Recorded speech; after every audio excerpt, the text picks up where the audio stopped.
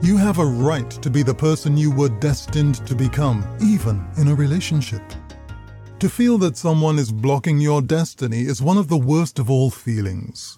There are enough obstacles in the world that prevent people from fulfilling themselves without adding to them by demanding that a partner give up his or her plans for the sake of a relationship. Such demands often backfire and weaken the emotional ties between the two partners. Even if it seems threatening at first, helping a partner to grow and find himself or herself makes a relationship stronger. In time, the partners will seem less dependent and less possessive. They remain together because they want to be together. Although they have the freedom each day to stay or to leave, they choose to stay and grow together.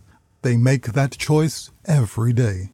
The strongest relationship is the one between two people who see each other as midwives to the persons they wish to become. Wishing you the best for the day ahead, and thanks for listening.